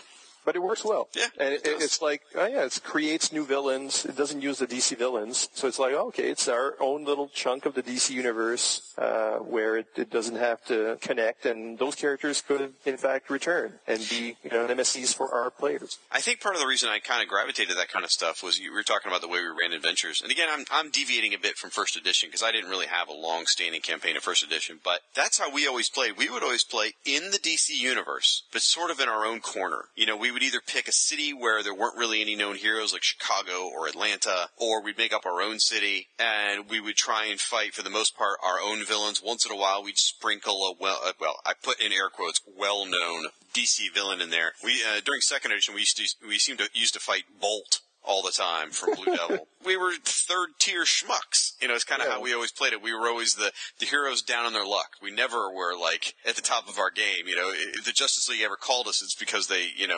misdialed the phone rather than intended to. So that's all you deserved. You deserved Bolt and Shrapnel and... I don't even think we ranked Shrapnel. Well, I always liked having that little corner of the DC universe as our sort of thing. Now, speaking of adventures, so you obviously used modules and adapt them and stuff. I do a lot of that, yeah. The way I usually work is that I'll plan out and use modules because I bought so many. I've got to justify that expense somehow. That's why I played Dream Park for so long, because I could adapt any module from any game into the Dream Park setting. That's one of the real reasons why I played that. I'll use the module adapted for my players, but from that we'll grow subplots, and then we'll follow subplots along, and they'll become adventures. And so organically from the material that's Mayfair produced will come new adventures. So that's the seed. And it's all planned out for you. Sometimes it's better structured than what you might come up with yourself, on a Sunday afternoon just before the game. And so I like to use that. It's a mix because you start doing other things that are specific to the characters that you're developing. Yeah. Subplots and all that really play a big role in it. Yeah, absolutely. And the reason I asked is I never really played that many modules, even though I would buy them because I found them fascinating, or maybe I wanted the blueprints to the Justice League satellite, which I totally did. That was our base. That was my first team's base. The abandoned Justice League satellite? Yeah. We picked up that cheap at auction. Oh, jeez. So what we would do in our case, we would develop our own adventures, and one of the things this game had a really good thing was it had a quick adventure generator. With a couple of dice, a couple of minutes, and looking on a couple of different tables, you could generate an entire adventure just rolling it up. And sometimes it might not make sense, so you would just tweak it here or there, and they recommended it. Don't just take it at face value, make it your own. It'd give you some recommendations of how you could do it, and you could come up with a very playable Sunday afternoon, having fun rolling dice sort of adventure. And as you say, just like you said, sprinkle some of the subplots in there, and you'd be good to go. Yeah. So I always felt like Mayfair did a really nice job with that. Speaking of rolling, I gotta mention it. I have a weird illness where I love dice. The role-playing aspect of picking up dice, the tactile sensation of rolling dice, there's something to it, which is probably why craps, in Las Vegas is so big. There's something tactile about picking up dice, the sound of them clicking together. Right. Anyway, this game came with two sort of very unique dice. It came with a blue and a red 10-sided dice, but the weird thing about it was the 7 was a European 7. It had the little, extra line through it. That's really weird. I've never seen a die with it before. I've never seen a die with it afterwards. I don't know why. These became my favorite dice, because of that, I guess, because it was sort of different and unique, and it always reminded me of DC. Even when I got the second edition box set, which I want to say was red and yellow, I think. Yeah, those are two of my favorite dice. So yeah, they are red and yellow. But just these with the 7 on it, I always knew that these were my DC dice at first edition immediately. Sadly, I have lost my red dice over the years. I think I loaned it to somebody and didn't get it back, whatever. But I still got my blue one, by golly. Well, that's a strange little 7 there. Yeah. Yeah. I've never seen that either. Going down my notes here, a couple other interesting things. One thing that I liked about this game was that I thought was unique to role-playing was declaring initiative. You would calculate your initiative, and what that means for non-gamers is that you would calculate who goes first, who's going to attack first, and whatever. The way you would do that is everyone would figure out their numbers, and so everyone would figure out who's going in what sequence. Bobby's going first, Sally's going second, Joe's going third, whatever. And then you would declare your action saying, well, this is what I'm going to do. You would actually declare it in reverse order. So the guy who's going last actually says what he's going to do. part of the reason I liked this was because it gave the people who had the higher initiative, gave them an advantage in that they could tell what was about to happen around them. Because really, in theory, it's all kind of happening at the same time in real life, because one whole round takes like 4 seconds, I think, or something like that. By going first, you kind of get a feel for what's happening around the room, and you can use some of that to your advantage. And I always like that aspect of declaring initiative in reverse order. I've used that on many other games I've gone to since then. Yeah, we had trouble with that. I mean, it just never worked out that way. We had all these bad habits from other games where first initiative declared first, said what he was doing, and then. But it's true that you should be able to, if you're faster and you've got better reflexes, you should be able to react to what the slowest guy is doing. So it's really smart. But in actual play, I don't think we ever made it work. But that's on us. You're totally broken. Absolutely. Yeah, broken. I know. It's terrible. One of the things that was a watershed moment for me when I cracked open the game at the time was the whole idea of bashing combat versus killing combat. Mm-hmm. Because in my little homebrew, my stupid little homebrew, one of the first, I was a player in that, which I created the game, but I was a player, and the game master was, one of my very best friends, was a terribly cruel game master. So the first thing he did was kill off my supporting cast. That was the first game. My supporting cast. No way. Yeah. Well, yeah, and it was so easy because there wasn't a concept of bashing combat. So in comics, they're hitting away and they're draining the energy out of people, but nobody dies in those days, nobody died. Yeah, so you didn't necessarily die just because Superman punched you. But if you use a Dungeons and Dragons model, Superman would hit you. You dropped minus 10 hit points and you'd be dead. That concept, which was true to comics, was something I'd never seen before. Where, okay, I'm hitting you, but when you hit 0, you're unconscious. You don't need to die. Right. But we were playing superheroes.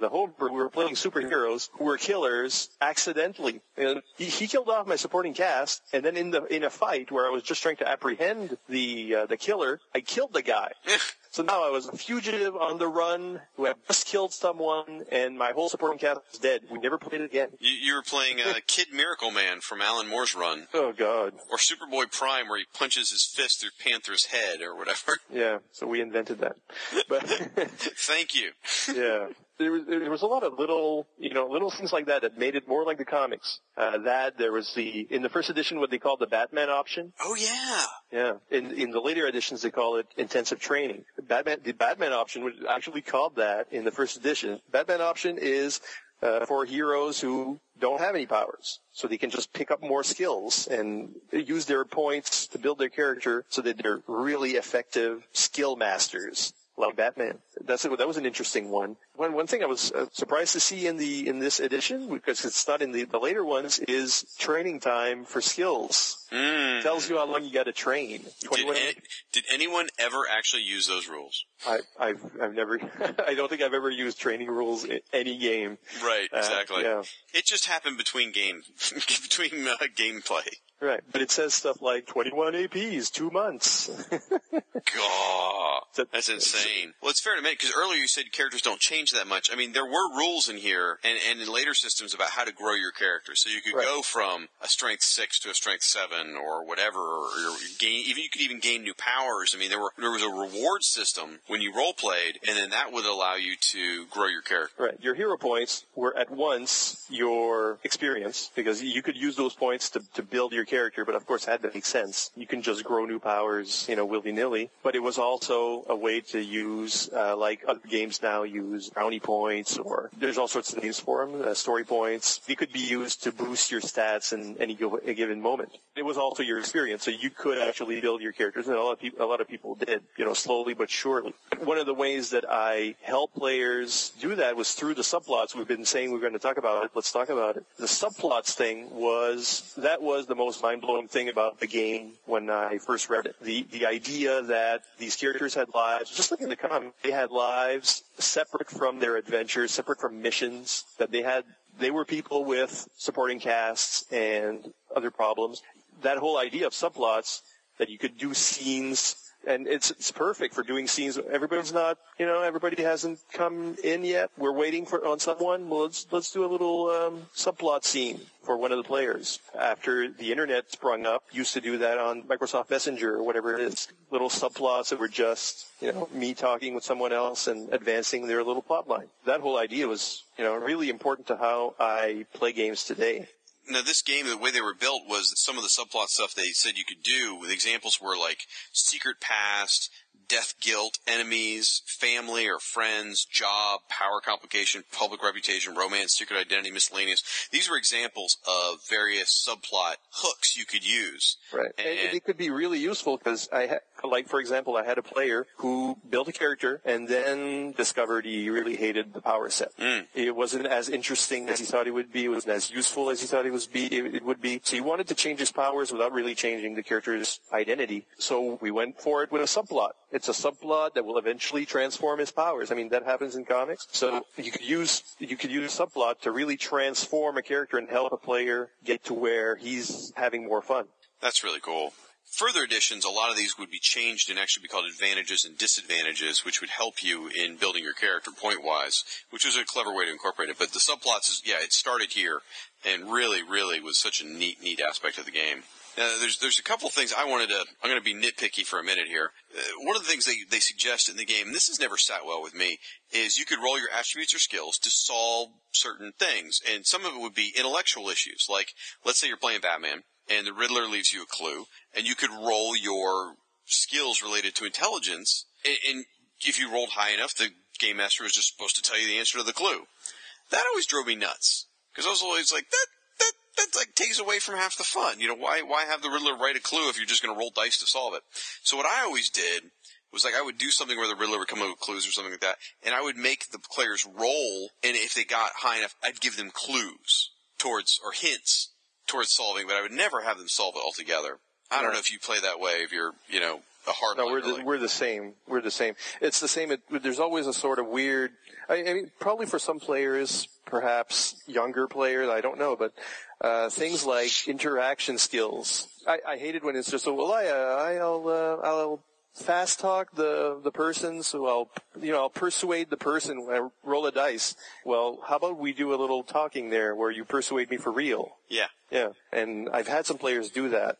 They just say, well, I use my persuasion skill. Oh, okay, let's have the talk, and then maybe I'll give you a bonus or not a bonus. No, absolutely. Depending on what you do, yeah. I had a guy and a girl in the group who their characters were supposed to be romantically linked. I made them flirt and things like that, We did one night, this is a later edition, but one night where we went what we called entirely diceless. There were no dice in the night. Everything had to be acted out. There was no combat. It was all subplot. We had so many brewing subplots where our characters actually got to the point where we sort of needed group therapy. We would take turns. Each person would play the psychologist for a while, and everyone else would just argue out their issues. Like, I can't believe you left me in that mission 6 months ago, blah, blah, blah. I've never forgiven you. Whatever it was. It's exactly like you said. The subplots just added so much to the game. At some point, if you're not enjoying the adventure itself, the subplots are what's bringing you back. Yeah, it's what makes you invest more in your character when you do this. Yeah. He's not just a set of stats that goes into battle. And I think over time, I mean, I've sidelined battles. Oh man, Project Prometheus last week was, it was pretty battle thin. Yeah. It was a lot more about interaction and that state dinner with the King Minos or whatever. It was a lot more about that.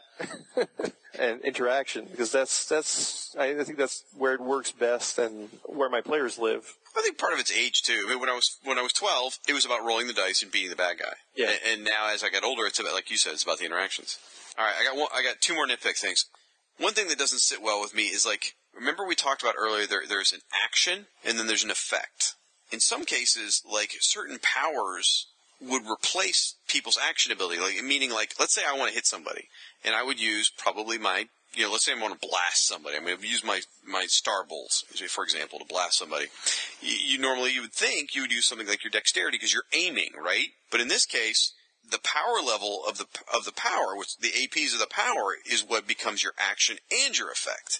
And that never sat well with me. It didn't make any sense to me. Why? Just because I can do a lot of damage with my blast, why does that mean I can aim it really well? Yeah, there's some some bugs in the powers, and they fixed many of them in later editions, but not all. Like for me, what really bugged me in first edition was the powers they gave equipment, so that you'd have like a knife would have the claws power. Yeah. It's just weird. That's kind of clunky, you know. Oh, my knife has claws. And also the names of the power. They often match the name of the power with certain DC characters, so that shooting a beam of heat was called heat vision, regardless of where it came out of. You know? And there's a whole bunch of shooting blast powers in this first edition, too. It's like, these are all the same power. They just call them a different name and link them to a different attribute for some reason. Yeah, there's a lot of that, and that stuck around for a while. I have to say real quick, in full disclosure, that Starbolt one I was kvetching about, the example I read getting ready for this podcast was about Starfire, and I really hate the character of Starfire, so I'm probably more disposed to not liking that simply because she was involved in the example. That makes sense. That makes some kind of sense. Makes emotional sense. There you go. My last kvetching is about gadgets. I could never wrap my head around the gadget rules. They were so complex. And honestly, it's this way with most superhero role-playing games. And I get why they're doing it. They're trying to make it realistic. But I pretty much just walk away at any point on a gadget thing. I'm like, I'm out. Forget it. Not doing it. Again, I think second edition fixed the problems. It was much better in second edition. First edition, and always in those ugly gray boxes, it was like the one graphical eyesore in first edition was those gray boxes with all the gadget stats. It was just like, why do we need all this space taken up for the knife with the claws? Right. But they did fix those eventually. But yeah, first edition, and they published a whole source book just of gadgets. Yeah. Which was based on that system because it was so, difficult for players to make their own. They had to publish more, but there's some clunky aspects to the first edition. That's one of them for sure. But on the whole, it's a great game. Oh yeah. I'm nitpicking. I mean, keep in mind, yeah.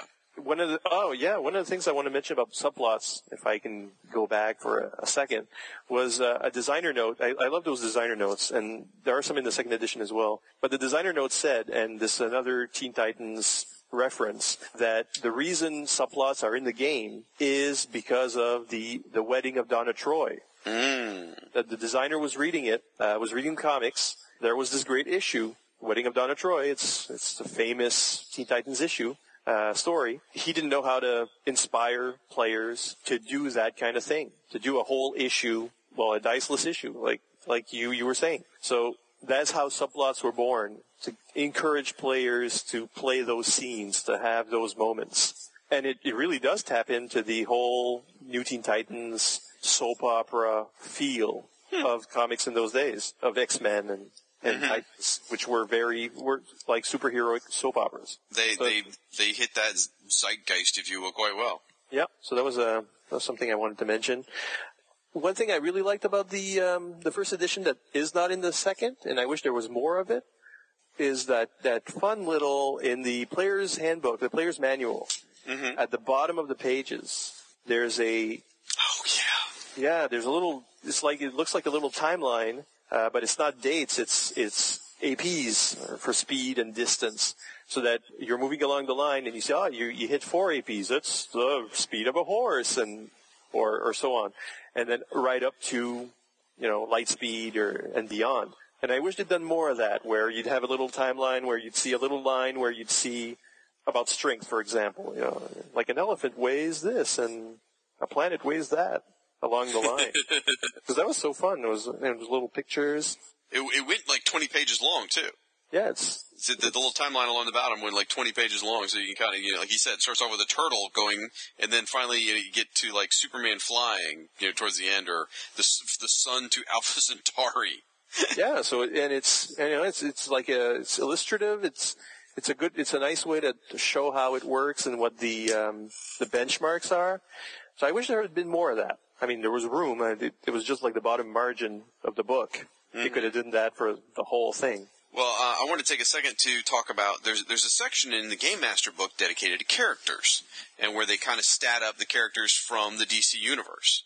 And it's not terribly long. I mean, you pointed that out right before we started recording. Yeah, compared to second edition, it's really short. And I think one of the reasons is probably because of Crisis, because they do mention in the liner notes that there are no stats for Harbinger and Pariah, and they didn't even know the Anti-Monitor was called the Anti-Monitor.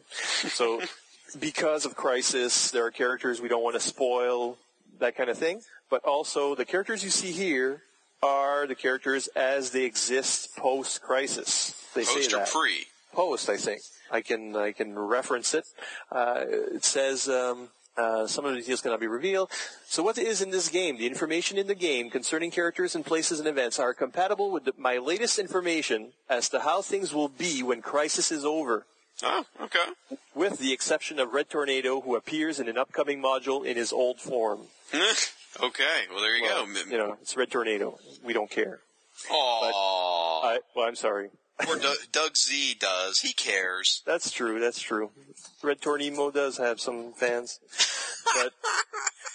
But I am not one of them. So there you go. But maybe that's why. I mean, they couldn't really do as many characters because we just don't know what they'll be like in 2 weeks or 2 months, if it was near the end of Crisis.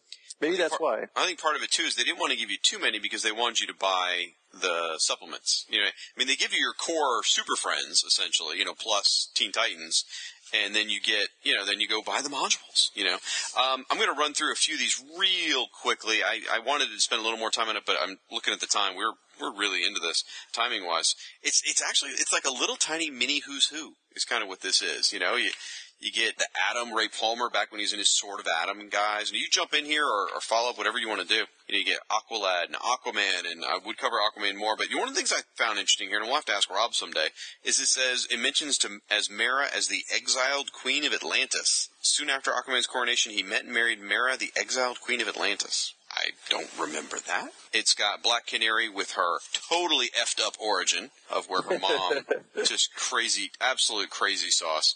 Of course, Batman's in here, and Changeling, and Cyborg, and Elongated Man, and Firestorm. Woo! We've already talked quite a bit about him. Yeah, Flash. Two Green Lanterns. Yes, two Green Lanterns. You get Jon Stewart and Hal Jordan. It mentions here how Hal's given up the ring. You get Robin. I jumped ahead, sorry. Yeah, Green Arrow. Hawkeye, Jericho, Kid Flash, Martian Manhunter, Nightwing, Raven, Robin, which is the Jason Todd Robin. I don't think Hawkeye is actually in it. Did I say Hawkeye? Yeah. Hawkman. Terribly sorry. Well, you said Green Arrow, and then I followed up with Hawkeye. Anyway, this is the Jason Todd version, the pre-Crisis Jason Todd. So this is when he was still an acrobat and all that back when then. So that's kind of it's a small peek into a short period of time of existence, really. Starfire. Real easy comparison with Nightwing and Robin are right next to each other. Oh, yeah, look at that. So you could, Well, I mean, Jason Todd's a kid, so obviously it doesn't compare. See, Jason Todd needed one of his connections to be to Kid Devil. He needed that because they're pen pals. So. All he's got is Circus. Right. You get Superman, Wonder Woman, Wonder Girl, and Zatanna. Now, for me, I was so bothered that Blue Devil wasn't here. So I, of course, immediately created my own Blue Devil stats. I created my own little card. I did the whole shebang for Blue Devil because it was just driving me nuts. He was down here. Oh, yeah, you made your little cards? Your own cards? I did make a few. Yep. I used to make my own Who's Who pages for my players. All my players, I have the Who's Who pages for their own characters. I didn't have any surprint, though. You know what I would do is I would trace. When Marvel came out with the Advanced Edition, they had these great little cards where you could see a full figure of a body, and they would have some, blank ones for you to trace. So I would actually trace from the Marvel set to design my DC character. Now, years later, when we did our West End Games campaign, we actually used an online program called the Hero Machine. I don't know if you've ever seen it or not. Yeah, no, my players used that a lot for the later campaigns, yeah. We always would use that. I got to mention something here. This role-playing game actually played a role in me becoming a bigger fan of the DC Universe. I was already collecting, as I said, Firestorm. Pretty sure I was getting Justice League, but I wasn't into the whole DC Universe at this point. But this pulled the trigger, which made me become a bigger DC comic fan. I was reading this book, and I had just recently bought Flash number 350, his final issue, where Barry Allen goes off into the sunset in the 30th century and all that. The comic didn't make a lick of sense to me, because it was just balls to the wall crazy. But I really liked the Flash. And so I get this book, right? And again, this came out around September 1985, right around issue 10 of Crisis. In the Flash's entry, it talks about the Flash, blah, blah, blah, all these different things, and the very last sentence in the Flash entry on page 77 of the Game Master book that changed my life forever.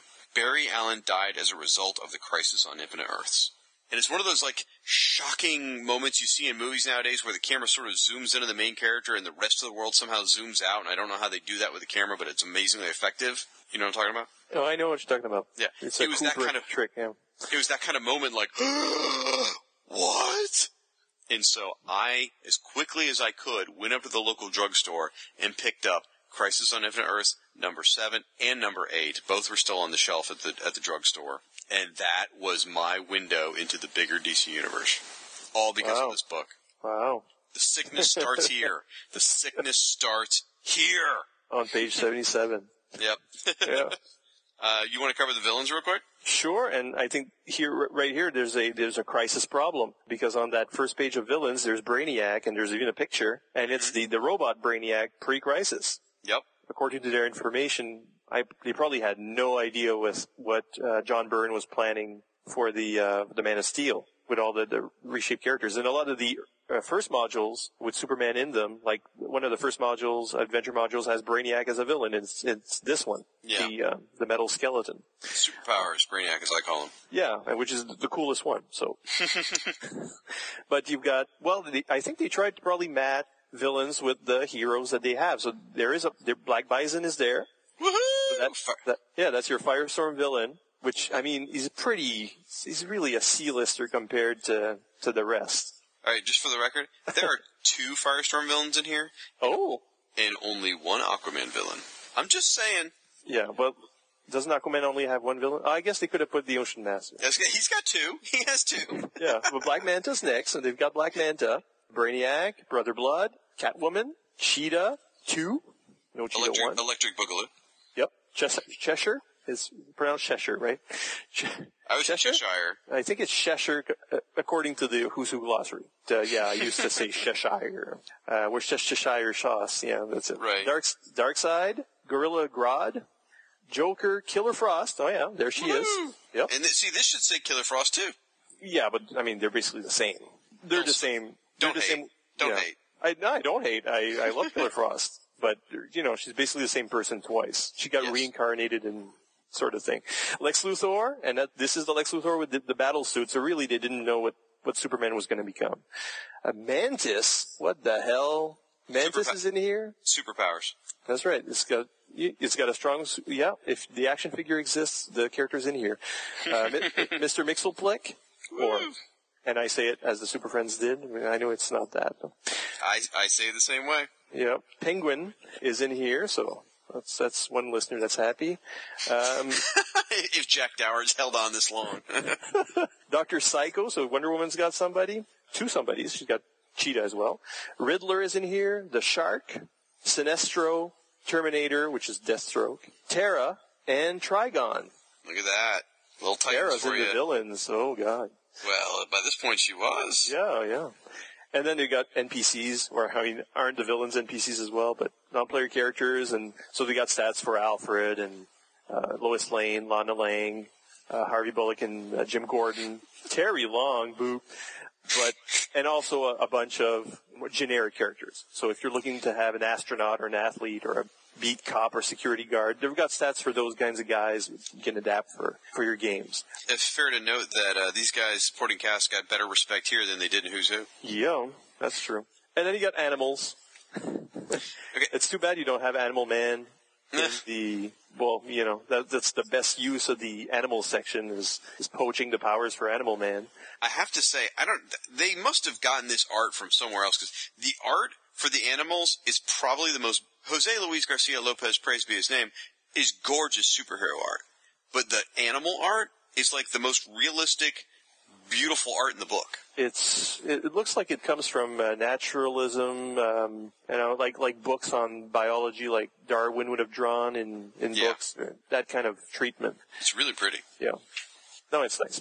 Well, the whole book is, art-wise, we can't say it enough. It's a beautiful product. Yep. It's really nice. You were saying something, it was in a note you sent about the character's motivations. Oh, that's me. That's just which I thought was interesting. like it's funny the things you really get hyper focused on when you're a kid. Like I mentioned the dice, my passion for these dice, which is just kind of a weird thing. One of my real passions with this game, that the thing that sort of was almost a wake up call for me, was the motivation section. It's just a couple of pages in the player's handbook, but it spent time discussing the motivations, and I guess I hadn't paid enough attention when we played Dungeons & Dragons at the alignment, because that's all it really essentially is the alignment from Dungeons & Dragons. But there are a few different categories of upholding the good, responsibility of power, and here's the examples. A Superman is considered upholding the good. Green Lantern is considered responsibility of power. Batman is considered seeking justice. Green Arrow is considered thrill of adventure. And Cyborg is considered unwanted power. And when I saw, like, the superheroes broken down this way, it really just clicked for me. Like, I finally, like, superhero storytelling even, comic book philosophy, as a 12-year-old, it was all just kind of like, bing, bing, bing, bing, lights started going off all over the place. And each one of these characters has this long, like, 3-paragraph, 4-paragraph section underneath it. So Superman himself talks about what upholding the good means to him, or why he's a superhero. And each one of the characters have that. And this 2-page spread just was one of my favorites and always resonated with me. It still fascinates me to this day. I reread it the other night when we were prepping for this. I love it. I do the same, I think of characters in terms of those motivations, of those basic motivations. I do. Yeah. And I mean, they give those motivations, and that's another second edition note, is that the only character there that fell out of favor is Green Arrow. He's not the one with the thrill of adventure in the second edition. It's Changeling. So I'm surprised it's not a Teen Titan right there. And then the villains also have their own Power Lust and Mercenary and all that. Yeah. And eventually the game would become Blood of Heroes without the DC Universe, and that's in 2000. They actually added another bunch anti-hero motivations. So you see how the world changed. Because there's a nice little section in kind of sweet in the player's manual at the beginning. Mm-hmm. The first page, it's page 3, but it's really the first actual page. It's called Being a Hero, and got Superman flying upwards. And then it says, what is a hero? And it says, a hero tries not to kill, and then they explain things. A hero helps the innocent. A hero values his friends as well as himself. A hero does not give up. A hero works for the common good. I mean, this is 1985, and I wish this was still true of comics today, Mm-hmm. And the comics I like best are those where the hero is that hero, that description. Totally understand, man. Got to find your joy and stick with it. Yeah, but by 2000, the game, this system had anti-hero motivations, which are basically all the other motivations, except it says anti-hero in the front of it, mm-hmm. and it means the hero's ready to kill or commit crimes to achieve the goal. There isn't an anti-hero upholding the good, that's for sure. Right. But there's an anti-hero seeking justice, and he's ready to kill. He's Punisher, basically. Back in those days, all the hero motivations are pretty, they leave it up to you. I mean, a hero could go over the edge, but they encourage players to be heroic in their portrayal of their characters, which I thought was nice. It was very nice. I really, again, to this day, it still resonates with me. So I'm with you, brother. Now, I like, you pointed out how things have changed. One of the things I just got to point out is, it cracks me up, is in that Titan Solitaire adventure, the big thing that gets stolen, there's a big theft. It's all about this piece of computer equipment. So the Teen Titans are trying to recover desperately this piece of computer equipment, and it's called the billion-byte chip. Da, da, da, da. Can you do the math on that? That's 1 gigabyte. I got a thumb drive just sitting in the bottom of my briefcase. It's like 16 times that, and I don't even use it anymore because it's too small. So, just that cracked me up when I read that. At the time, yeah. Exactly. Yeah, well, at this point, I think I don't think I had my Commodore 64 yet. I think I was still using my 32K TRS-80, so. Now, a couple more just little tidbits I got to mention here. The screen is a really pretty piece of art. You've mentioned the Game Master screen a couple times. It's a fold-out three-panel screen. And it's got, on the left, Batman. On the right, it's got Superman. And in the middle it's got a cityscape, but it's got this big, bright yellow moon. In sort of silhouette outline, you've got the faces of Superman, Batman, and Wonder Woman. And for me personally, this is the first time I ever saw them as a trinity. I never picked up on that before. I never noticed it before. And I know a lot of people would argue it never existed before, like around 2000. I never saw Batman, Superman, and Wonder Man as the main players of the DC universe. To me, it was always Batman and Superman. Yeah. So here, it just kind of, I don't know, it changed the way I thought a little bit. And so when all the Trinity stuff came up really heavy in the 2000s, it didn't strike me as shocking. It was like, yeah, okay, yeah, it is those three. And I think that screen played a role in it. I think the Trinity probably comes from the 50s. I mean, the three characters that continued on from Golden Age to Silver Age straight through. Ooh, careful there, Sonny. Well, I know there are others, but there's like would be the main. Only two more. There's only two more. Green Arrow and is it Aquaman? Yes, it's Aquaman. Well, that's tail end Golden Age. Yeah, I know the legend of the Yellow Glove, but all right, folks, this will be Siskoid's last podcast as part of the Fire Network. Yeah, I've been a member of Foam for years, but yeah, I know there are those five, but the three are the big three that didn't get that had their own books. Yeah, that didn't get canceled early in the Silver Age, or well, Aquaman kind of skipped around from adventure to Aquaman. I won't get into it, but those three had their own books that continued on, that really did continue on. Yeah. I think that's where the Trinity comes from. They're the oldest characters or the longest living characters continuously. That's probably where it comes from originally. Yeah. I think you're right.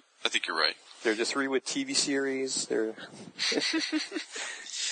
You're going to jump ahead to something. I was rereading part of this book and part of these books just in preparation, and I came across a paragraph that took me back and basically summed up my entire role-playing experience with the first edition. I remember I mentioned I was about 12 or 13 at the time.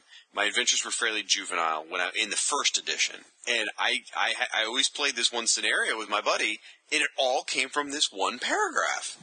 There's a paragraph about it's called Running the Adventure. I'm sorry, not paragraph. There's a section called Running the Adventure in the Game Master's book on page 7. And I'm just going to read this real quick because this literally was almost every campaign or every adventure. It says, keep the game fun by keeping the players guessing. One Game Master created a villain called the Deceiver, who fooled the heroes into thinking he was the Joker. The Deceiver even carried out his crimes just as the Clown Prince of Crime would have. When the characters moved in to capture the villain, they were totally unprepared for his illusions. Okay. Almost every single adventure I ran for my buddy Ravenface was the Deceiver. Because I never wanted to settle into one character, so I'd always have him playing all these different characters. And my buddy always ended up playing Batman, and I always ended up playing, tricked him. At the end, there was always like the big reveal, and why I ever thought it would be any surprise, because every time it was always the Deceiver. And maybe that was early on. I wanted to run my own character rather than the Penguin. I don't know. Almost every adventure was based on that one paragraph. And did Ravenface actually have? Was he surprised every time, or I can't remember. We were probably, or at least he was, pretended enough to be like, oh, he's a very theatrical, funny guy. So could have. I don't know. Some of the people who listen to the show know Ravenface, so they're probably imagining the scenarios themselves. Yeah. One section we didn't really talk about was the whole, and eventually, and I think we can save that for later, because Mayfair eventually came out with an atlas of the DC universe that talked about every city, and it's an awesome book, and it deserves its own podcast. But it does exist in this. There's a very large section that prefigures the atlas with maps of Gotham and Metropolis, and it talks about a lot of the cities where DC's action takes place, and planets and times, and it goes around the whole DC universe. It's a nice section. It's not quite as nice as the Atlas will be, but I think the building blocks are there.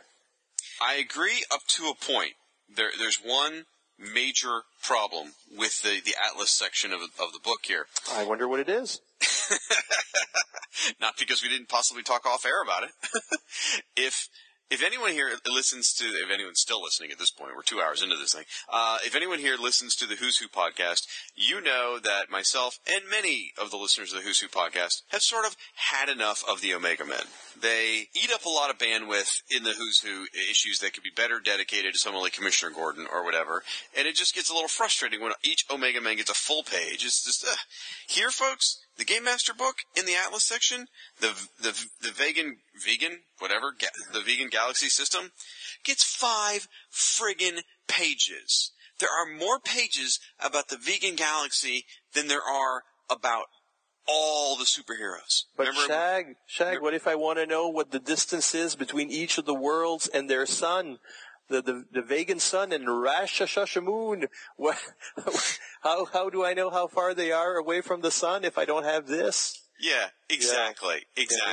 This is why you don't have statistics in the book for the Justice Society. Because they needed more pages for the vegan galaxy. Right. And you got, pages and pages about the planets, and then you've even got generic stats for each of the races. So a Branks warrior, or an Okaran warlord, or names I can't pronounce. I mean, maybe the Tamaranian scholar, maybe, because the same race as Starfire. I have stopped listening to you, just so you know. Yeah, I know. They could have put Vibe and Vixen in here, and Steel and Gypsy, who are headline.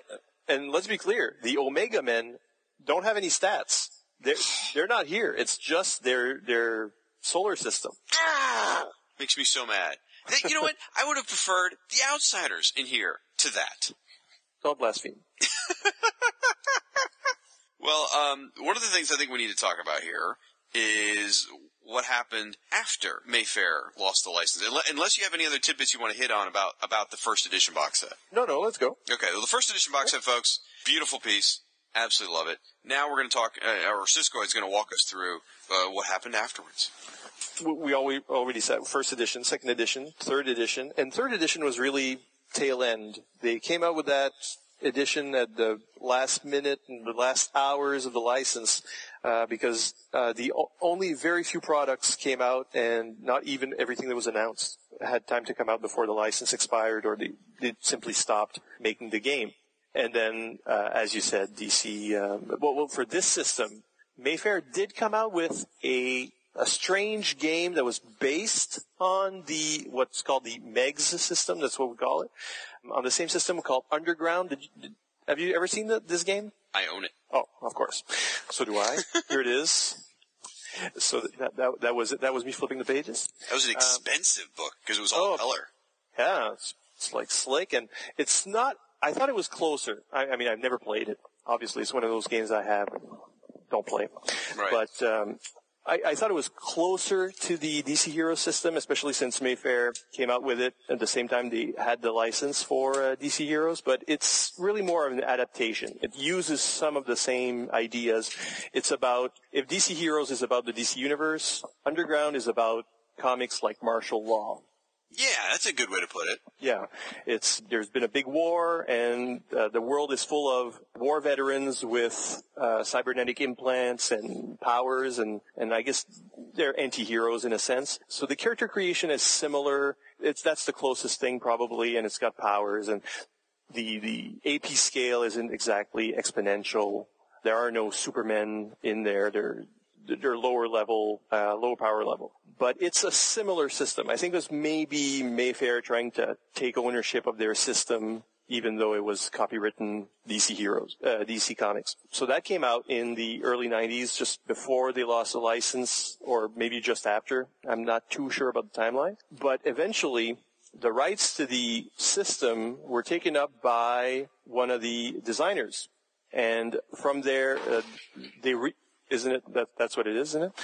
And they published Blood of Heroes, which is basically the MEG system, the same system, and that had a few editions. I've got the latest. It's the 2000 edition. It's called Number 2, but it's basically Blood of Heroes and the one source book they came out with. So it became Blood of Heroes eventually, and they added a lot of stuff to it, and there's a huge section on characters they invented for themselves because they can't use the DC Universe. I've never read that section. What does MEG stand for? Is it Mayfair Exponential Game System? Is that what it is? I don't know. That's why I asked you. Yeah, we should have learned that before the podcast.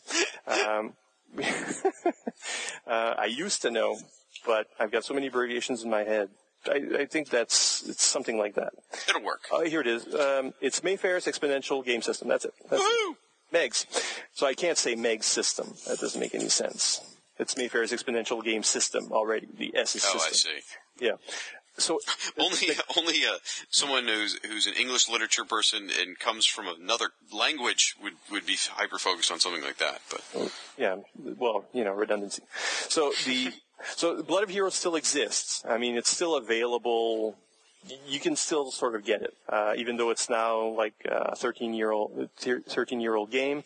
Although the rights to it are up in the air. DC Comics supposedly owns Megs, so they probably shouldn't have been able to publish Blood of Heroes. There's a little legal tangle there, but I know there's still editions that exist, and if people want to try to find and get it, they can. But there's also you can get it straight off Amazon, brand new. Oh yeah, you can still. Yeah, for Blood of Heroes version 2 or whatever it's called, yep. or yeah. So you can still find the system in print. If that's the case, but and it's basically the same. It's very much the same. If you don't want the DC stats, or why wouldn't you? Right. But there's also a lot of stuff that's been done online. Obviously, that's where it's happening.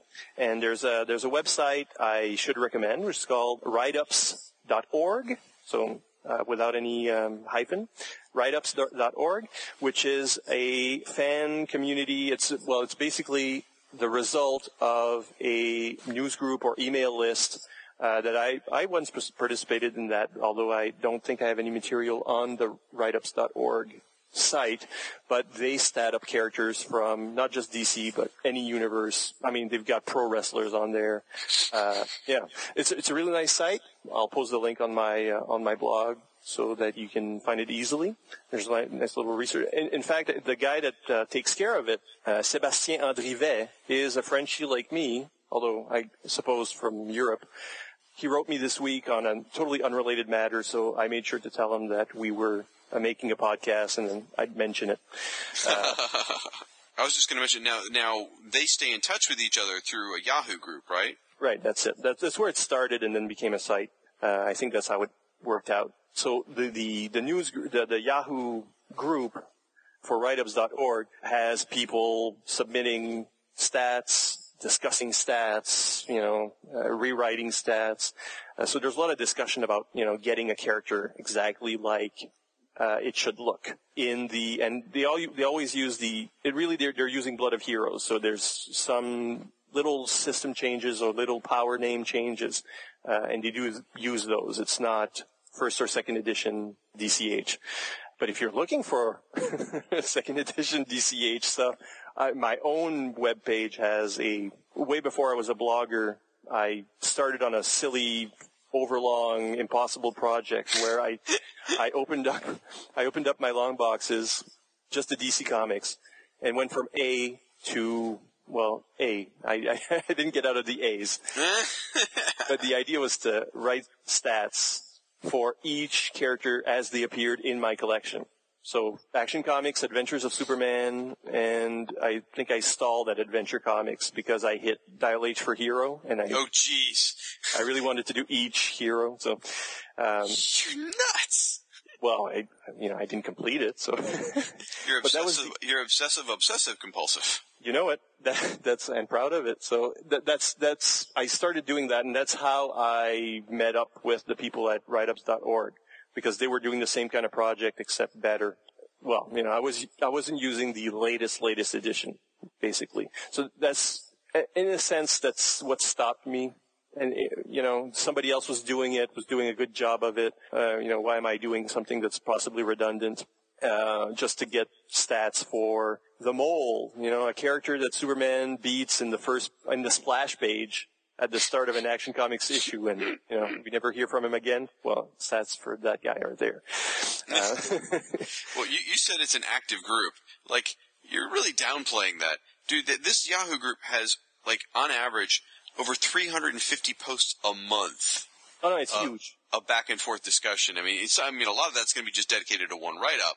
But I mean, it's a really, really, to this day, for a role-playing game that's been out of print for 13 years, is incredibly active. Believe it or not, before you and I met through this Mayfair crossover, I was aware of your site as far back as probably, I don't know, was it up around 2001? It's around that time, yeah. That's when I was working on it, yeah. I became aware of your site back then because I was working on developing stats for my role-playing game. So, and I'd go out there searching for what people had statted up to use as a basis. And I came across your site all the way back then.